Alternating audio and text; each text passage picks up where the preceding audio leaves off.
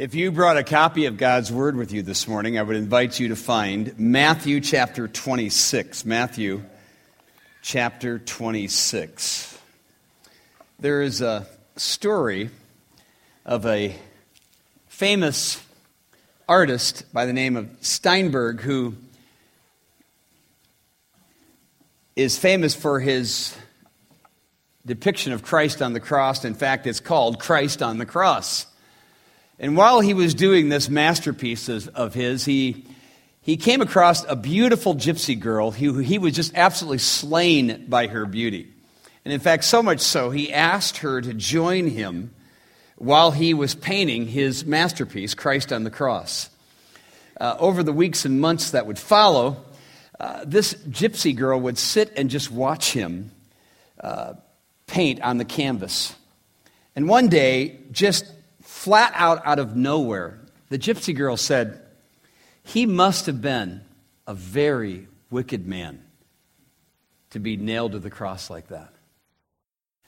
And Steinberg was so shocked because all of this time he'd never ever said anything to this gypsy girl about the subject of his depiction. And so without hesitation, he looked at the young woman and he said, just the opposite, quite the contrary. He was a very, very good man. In fact, the best man that ever lived. In fact, he died for others. And there was a bit of a pause as the girl's eyes went from him back to the canvas. And she looked at Steinberg and she said, "Did he die for you?"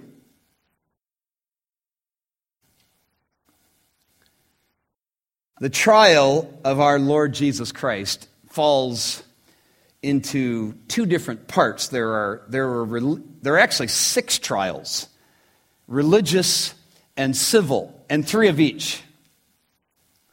And my intention these next few weeks is not to focus on the illegalities of those trials, but from start to finish, the trial of Jesus would be a defense lawyer's dream. It would be his dream case, easily thrown out of court in modern day, in the modern era. He was considered guilty, for one thing, before the trial ever began. It was conducted at night. That was clearly guilty. He wasn't even allowed to call any witnesses himself, another illegality. The Sanhedrin served not only as judges, but prosecutors. False witnesses were secured. Even though the law of that day for perjury was to receive the punishment of the accused. In fact, the death penalty sentences were to be carried out only after a 3-day waiting period so that those who would bring the accusation could seriously, look into their own hearts and consider whether this guy deserves to die. And I got to thinking about that. A defense lawyer's dream. Think about that. The very thought struck me the other day because Jesus is a defense lawyer.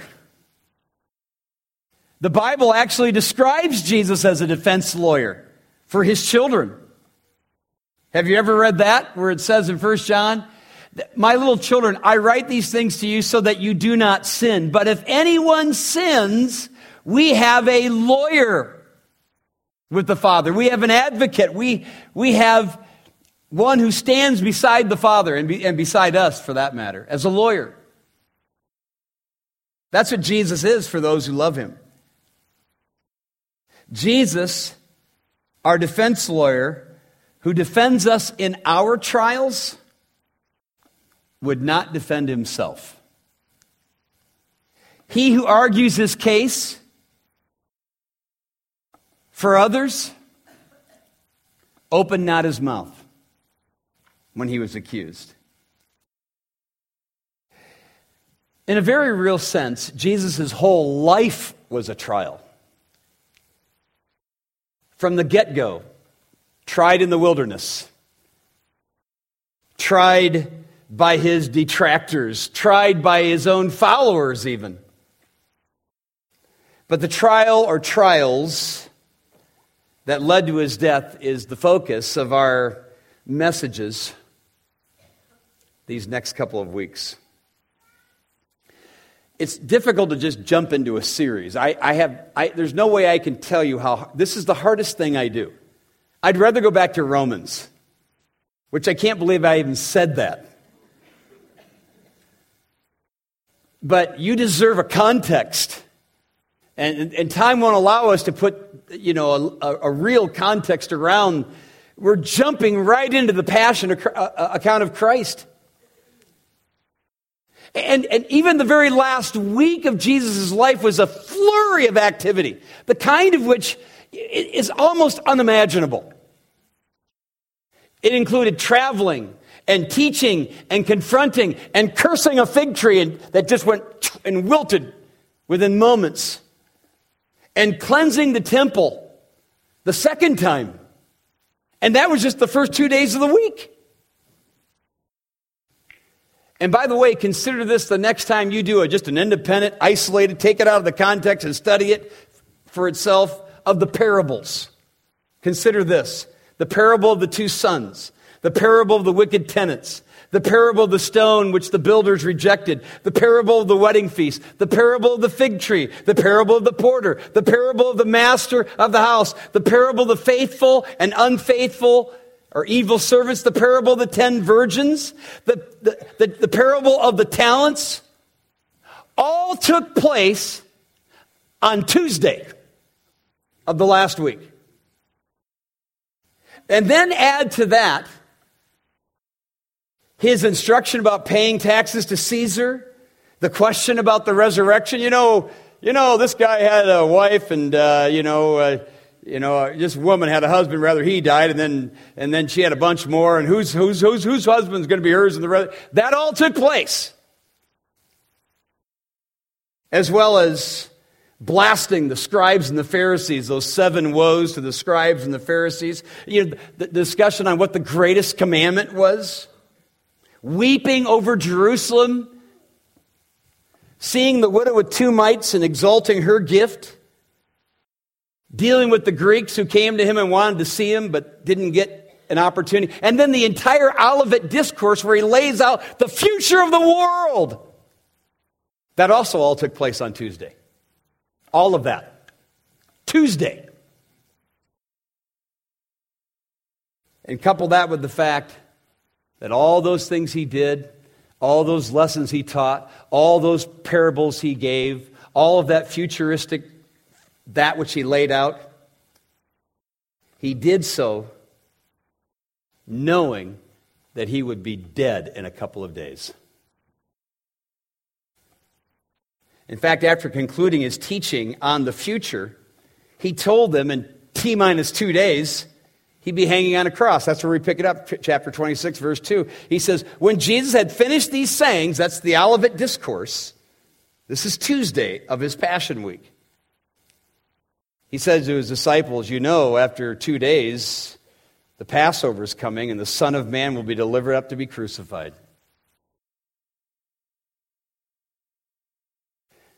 I want to point out a few deeply encouraging truths from this beginnings of Jesus' sorrows that will point you to this Jesus for forgiveness of your sins, strength in your trial, and preparation for anything that is to come in your life.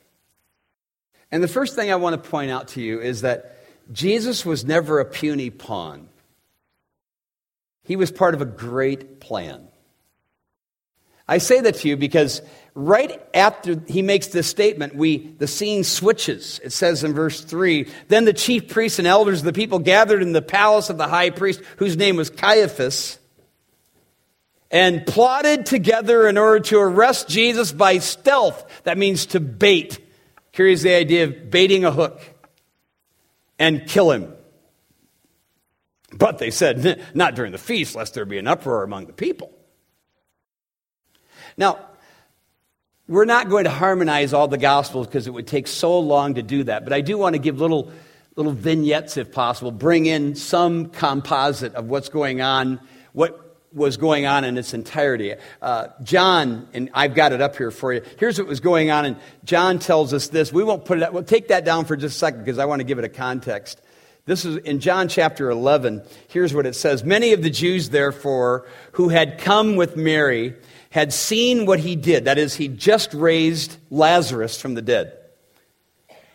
They believed him, but some went to the Pharisees and told them what Jesus had done. So the chief priests and the Pharisees gathered the council and said, What are we to do? For this man performs many signs. If we let him go on like this, everyone will believe in him, and the Romans will take away both our place and our nation. So you get a little insight as to the incredible greed, the selfish greed of these religious leaders. They're all about maintaining their jobs. And it's in light of this that we have these words from Caiaphas. But one of them, Caiaphas, who was high priest that year, said to them, "You know nothing at all, nor do you understand that it is better for you that one man should die for the people, and not that the whole nation should perish." And it's like, what did he just say? He did not say this of his own accord, but being the high priest that year, he prophesied. This unsaved man prophesied that Jesus would die for the nation. And not for the nation only, but also to gather into one the children of God who are scattered abroad. And thank God for that, amen? From that day forth, they plotted to kill him. So that's the context. How noble, by the way, of Caiaphas to wrap his hatred of Jesus in patriotism.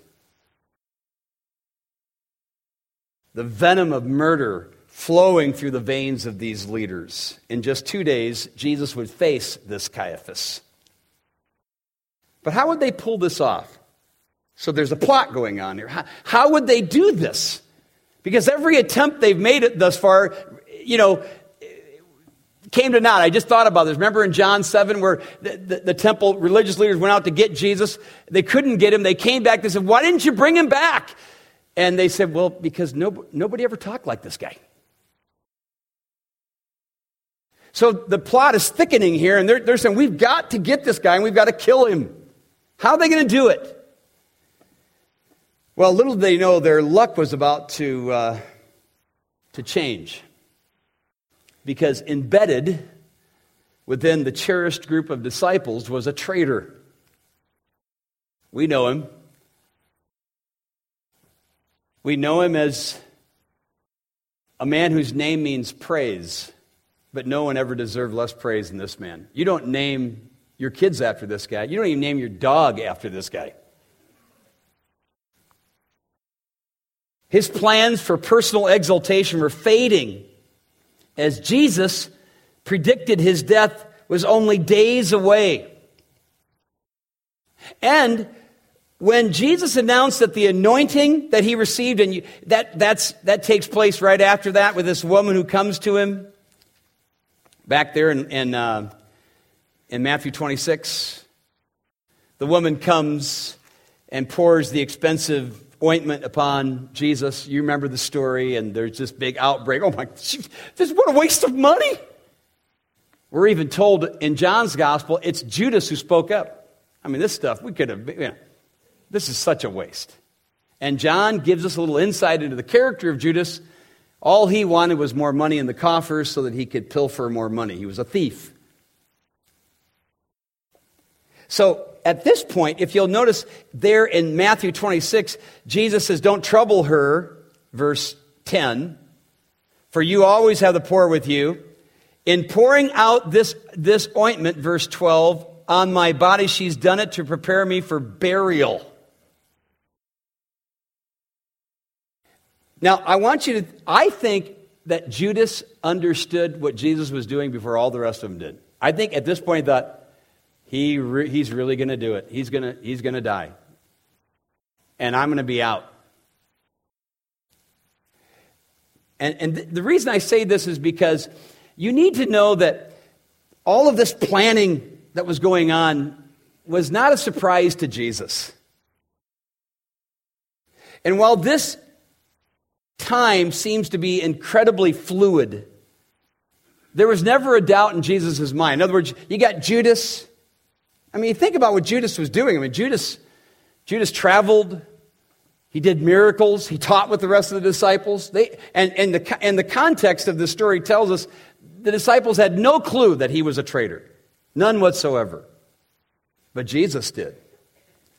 In fact, I don't think I told you to put it up there, but if you could turn back to Matthew chapter 19. I want to show you something that's very interesting to me. Matthew 19, verse 28. And if you can come to it, you can throw it up there. But 19:28.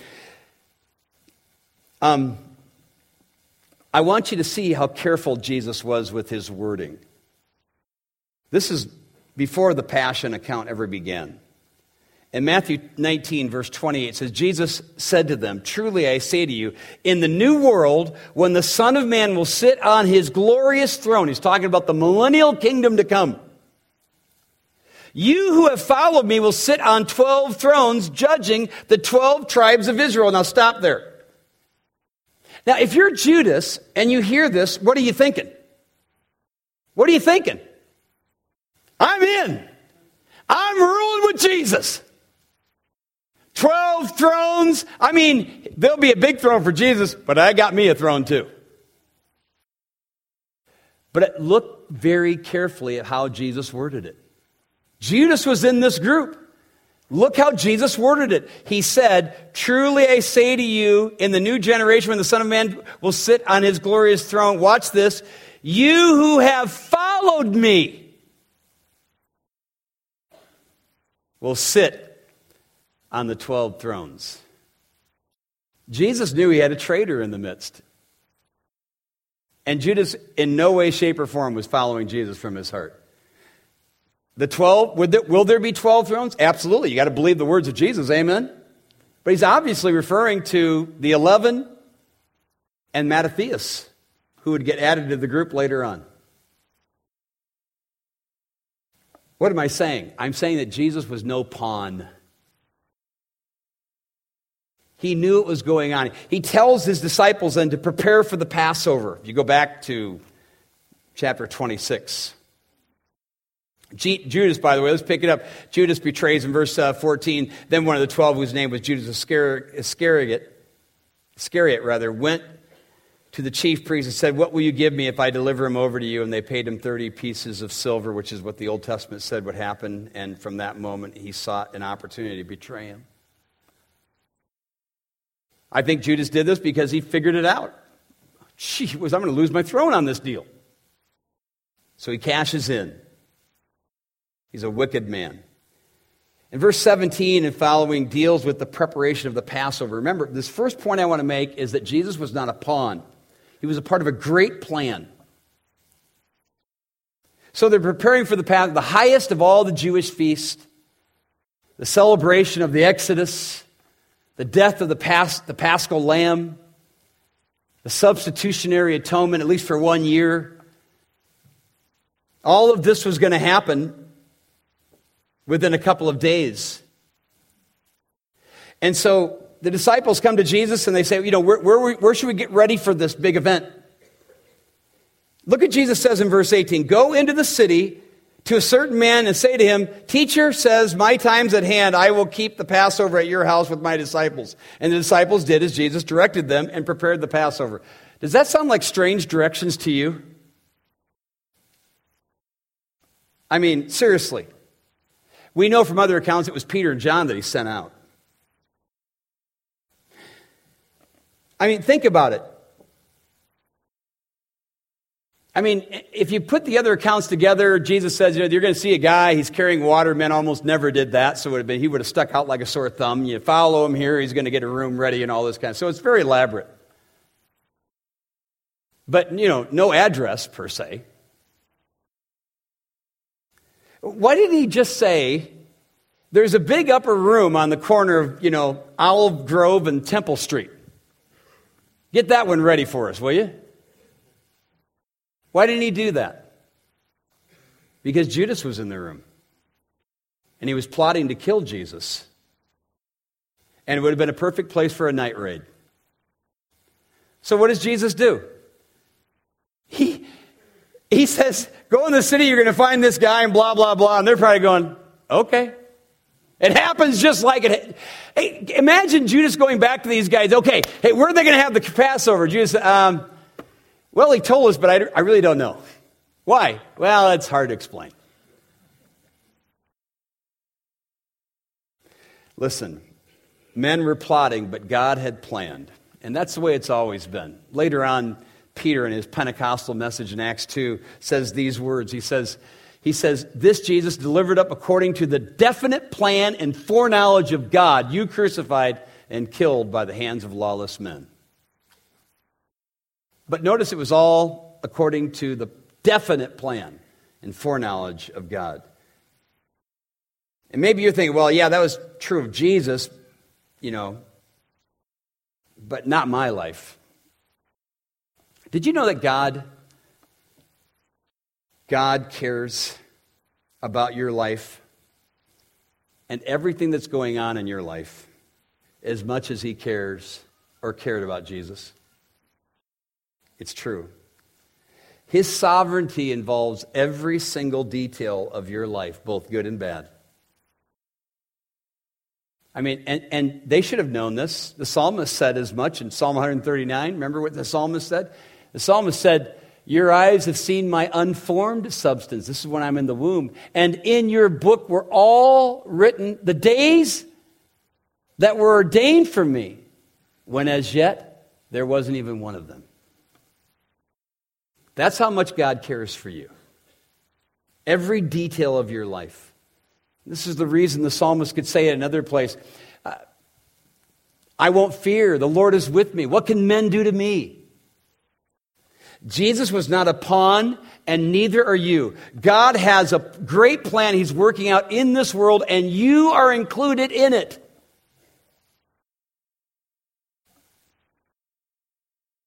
Here's the second thing I see from this beginning of sorrows account.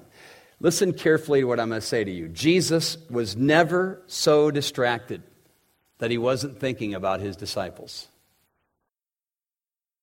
To me, I love this element of the Passion account. He was never so distracted. And believe me, he was distracted. But never so distracted that he wasn't constantly thinking about his beloved. Even at the cross, remember that? Father, forgive them.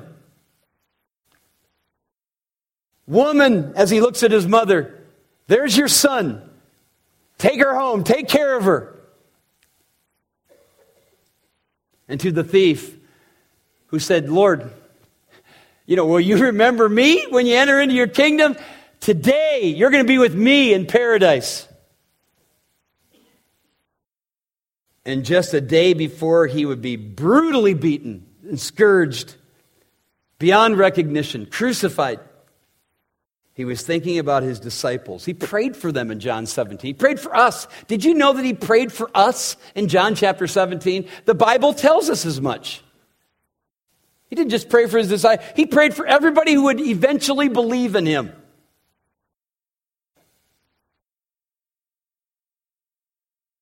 And so the context of this, if we bring in other passages, would include things like John 14, where Jesus said to his disciples, don't let your heart be troubled. Right? You love that verse. You believe in God, believe also in me. Let not your heart be troubled. Are you kidding? What about his heart? He knew what he was facing. But he's thinking about his disciples. He's thinking about you. I marvel how disgustingly self-centered people become. How I can become when under pressure and conflict.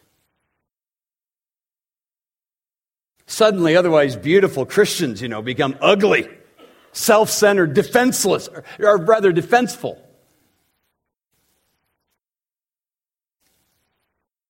Licking their own wounds instead of pouring healing oil into others. Not Jesus. And when he celebrated that first Lord's table, giving it new meaning in verses 26 and following, when he's giving new meaning to the elements, he did so looking forward to just being with his friends. In fact, he entered that time of the Last Supper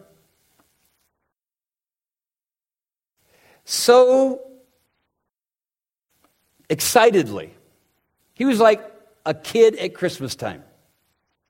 Luke's gospel tells us, in fact, Eugene Peterson has captured Jesus' passion in a paraphrase when he says, he paraphrases Luke 22:15 when he says, "You no idea how much I've looked forward to eating this Passover meal with you before I enter my time of suffering." Did you know that he said that? Because he was constantly thinking about him. He's constantly thinking about you too. He cares for you. He is never so busy but to care for you. I can't count the number of times new Christians, in fact, one of them in one of our Bible studies made a comment like this just the other day, very innocent. Well, I don't want to bother him with trivialities. Listen, it just betrays the fact you've got to realize that Jesus is God. God is never bothered by our trivialities. His all power prevents such limitations on him. What's more, in his divine capacity to know all, there is also his divine love is able to absorb all you have to put before him and keep on absorbing. He can take it all. You can give it all to him. All of your sins, all of your hurts, all of your trials, all of your pressures, because he ever lives to make intercession for his beloved. Glory to God. And he can do that, take all of your pain, and not be the least bit depleted in his energy to take on the next batch when it comes around.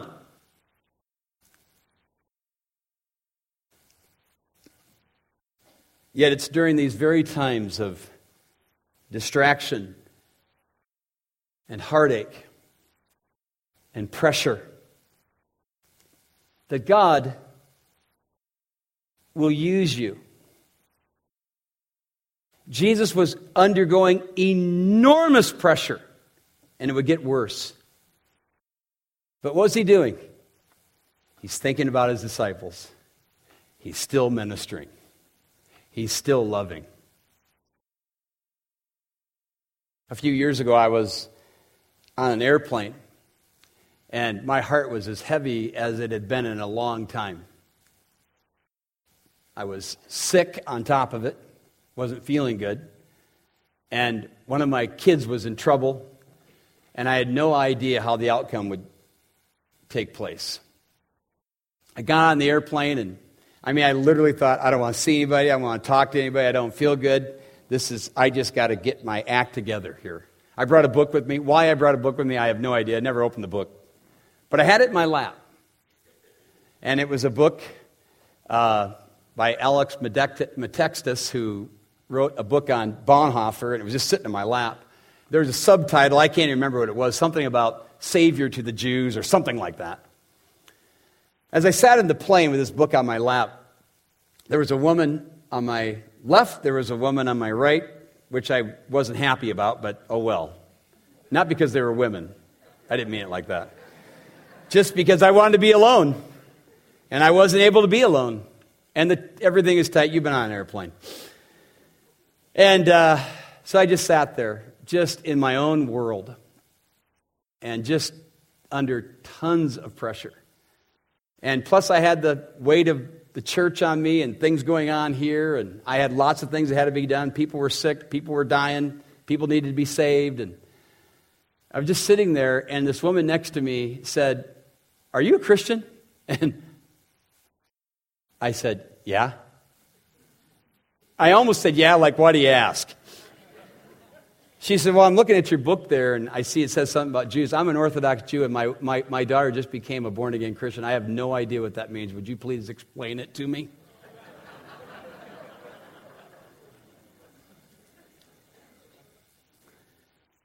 In a moment, God knocked me out of my self-absorbed stupor. Because He wants us to be used when we're hurting. He wants us to minister out of our hurt.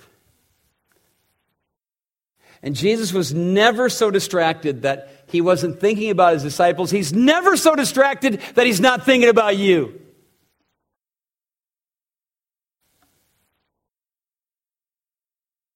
No matter what you're going through, He's been through worse. Speaking of pressure, this is the last thing I want to say this morning is Jesus' surrender in the garden prepared Him for His surrender to the cross. Now, we're skipping over I kind of ran over the top of that whole institution of the Lord's Supper. I did allude to the Luke passage. But we're skipping Peter's denial. We'll do that another time. The Garden of Gethsemane is in verse 36.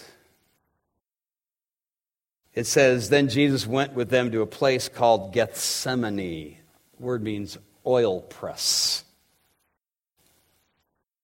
And He said to His disciples, sit here while I go over there and pray. And taking with Him Peter and James and John, He began to be sorrowful and troubled.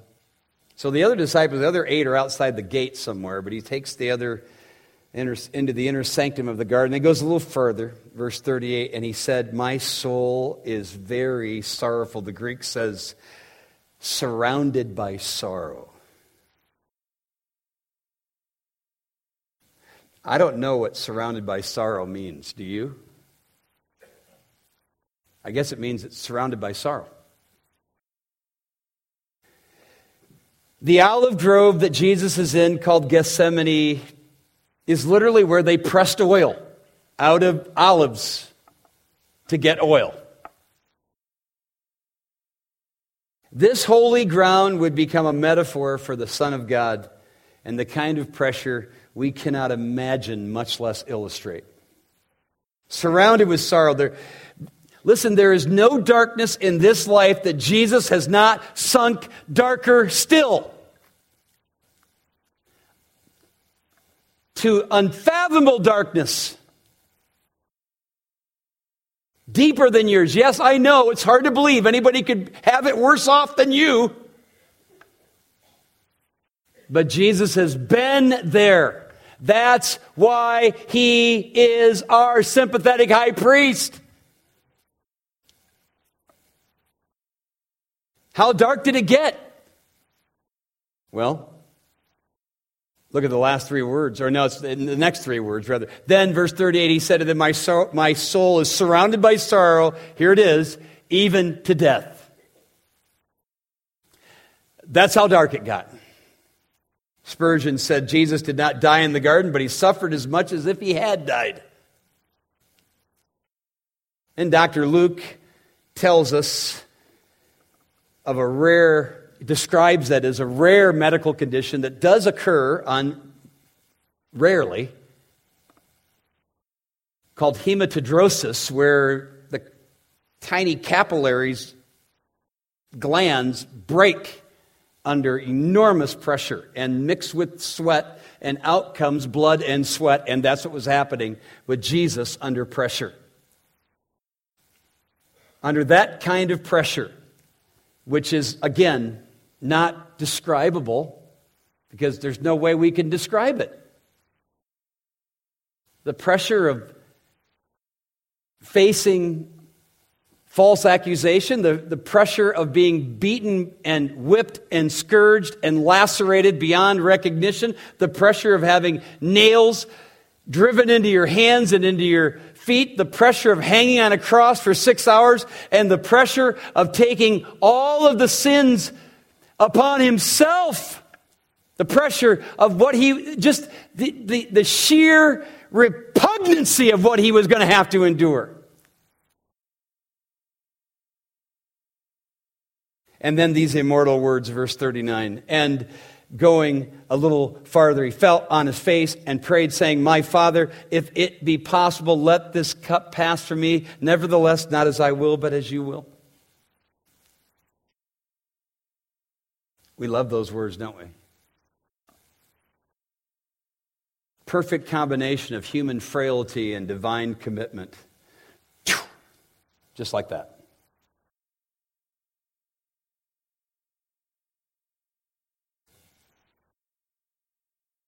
The cup, skip down, we jump over these guys falling asleep on the job. Verse 42. Again, for a second time, he went and he prayed, My Father, if it cannot pass unless I drink it, the cup, that is, your will be done. The cup he could not pass up, he would soon drink. And for Jesus, it would be a cup that would involve excruciating physical suffering of his body that he endured on the cross, and indescribable agony of his soul as he ingested our sin.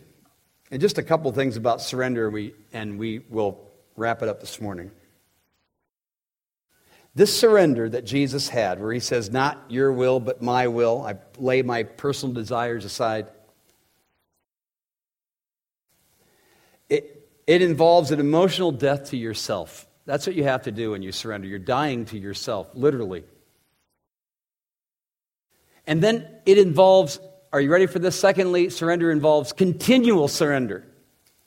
Did you notice, and probably you didn't because I just ran through so quickly, but he fell down on his face and prayed. And then it says in verse 42, again, for a second time, he went and he prayed. And, of course, he comes upon his disciples. They're still sleeping. Verse 44, so leaving them, he went away and prayed for a third time. And even saying the same thing. Interesting, he prays again the same thing. He prayed the same prayer. God doesn't hate repetition. He hates vain repetition.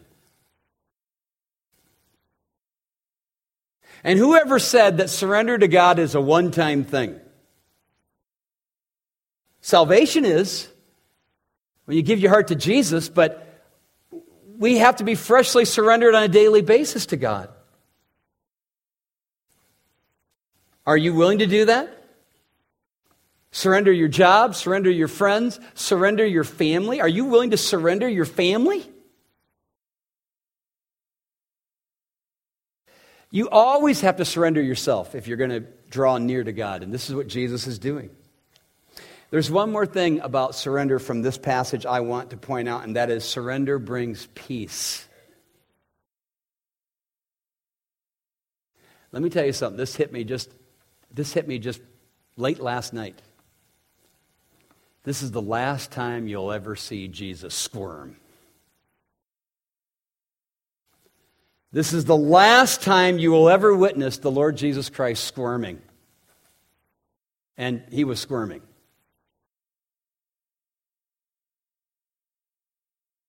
But in this squirming, he surrenders himself to God. He gets up. If you go down to verse 45, he wakes up to the disciples. He says, sleep and take your rest later on. See, the hour is at hand. The Son of Man is being betrayed into the hands of sinners. Rise, let's go see. My betrayer's at hand. There's almost a settled peace over Jesus. Let's get this thing over now. As he awakens these guys. And if you follow the account, then he faces Judas, he faces Caiaphas, he faces Pilate, and all of the rest. And there is not a shred of squirming going on in him. He is at peace because he is surrendered to his Father. Alexander Maclaren wrote, he prayed his way to perfect calm, which is ever the companion of perfect surrender to God, unquote. Now I confess,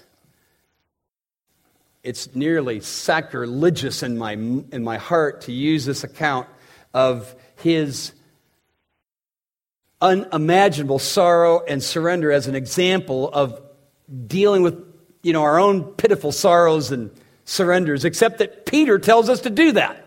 Peter actually tells us that we can apply what Jesus was going through in our own lives when he said, "For this you've been called, because Christ also suffered for you, leaving you an example so that you can follow in his steps."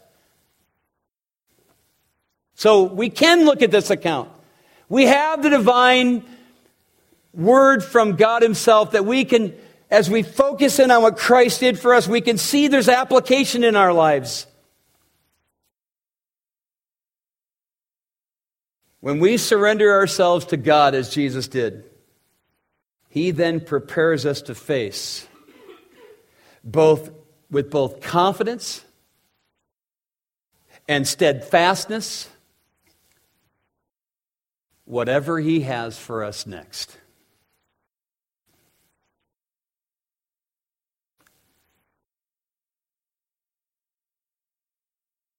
And just as Jesus' surrender in the garden prepared him for the cross where he died for us, our surrenders and our trials prepare us for the crosses that he tells us to take up in our own lives.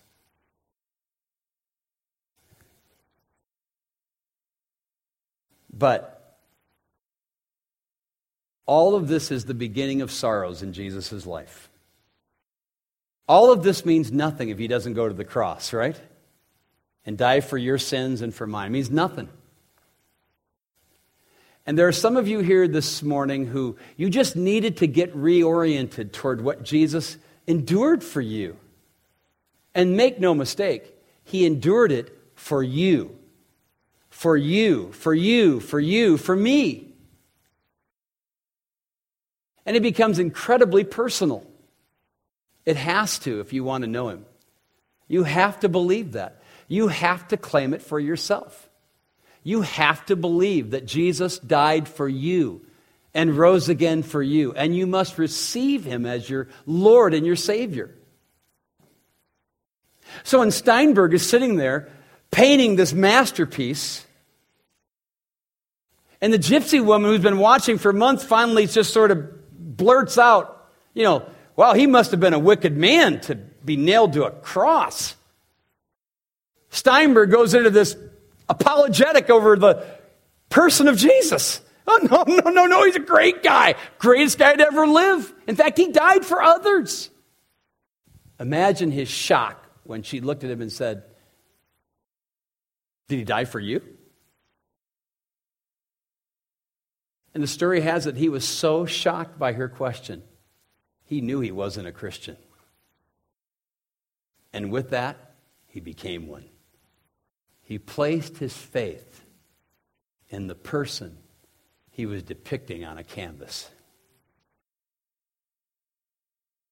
And this whole Passion account is like a canvas. It's like a art. It's just unbelievable. Isn't it? It's powerful. But it's just a picture if you don't personalize it. Will you do so today? Let's pray. Father, thank you. Thank you for the passion of your Son. And that all that he endured, even betrayal, was no mistake. He was no pawn. Your plan was great, and it was cemented in eternity past. Thank you, Lord, as we look upon this account, and we just can't imagine that one would think of anyone but themselves to go through what Jesus went through, and yet all of the time mindful, ever so mindful of the ones he loved. And that all of this beginning of sorrows was but preparation for what agony was to come. And yet through it all, Lord, there was surrender, there was peace.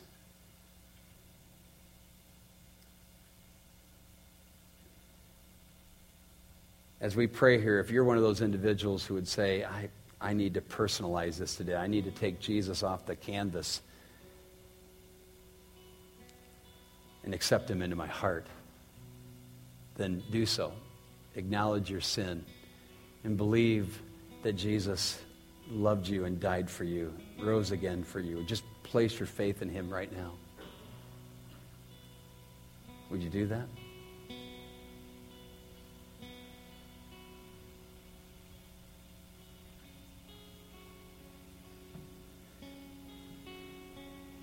Believer in Jesus,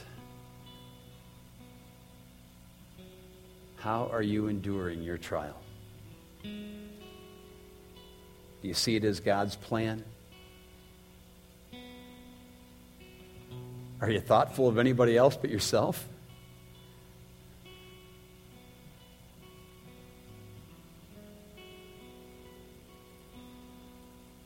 And is your surrender continual, and is it bringing about peace? We never see Jesus squirm after this moment. Are you?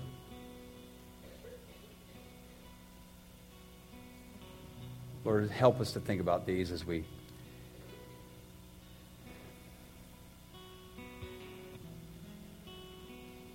conclude our time. In Jesus' name, amen.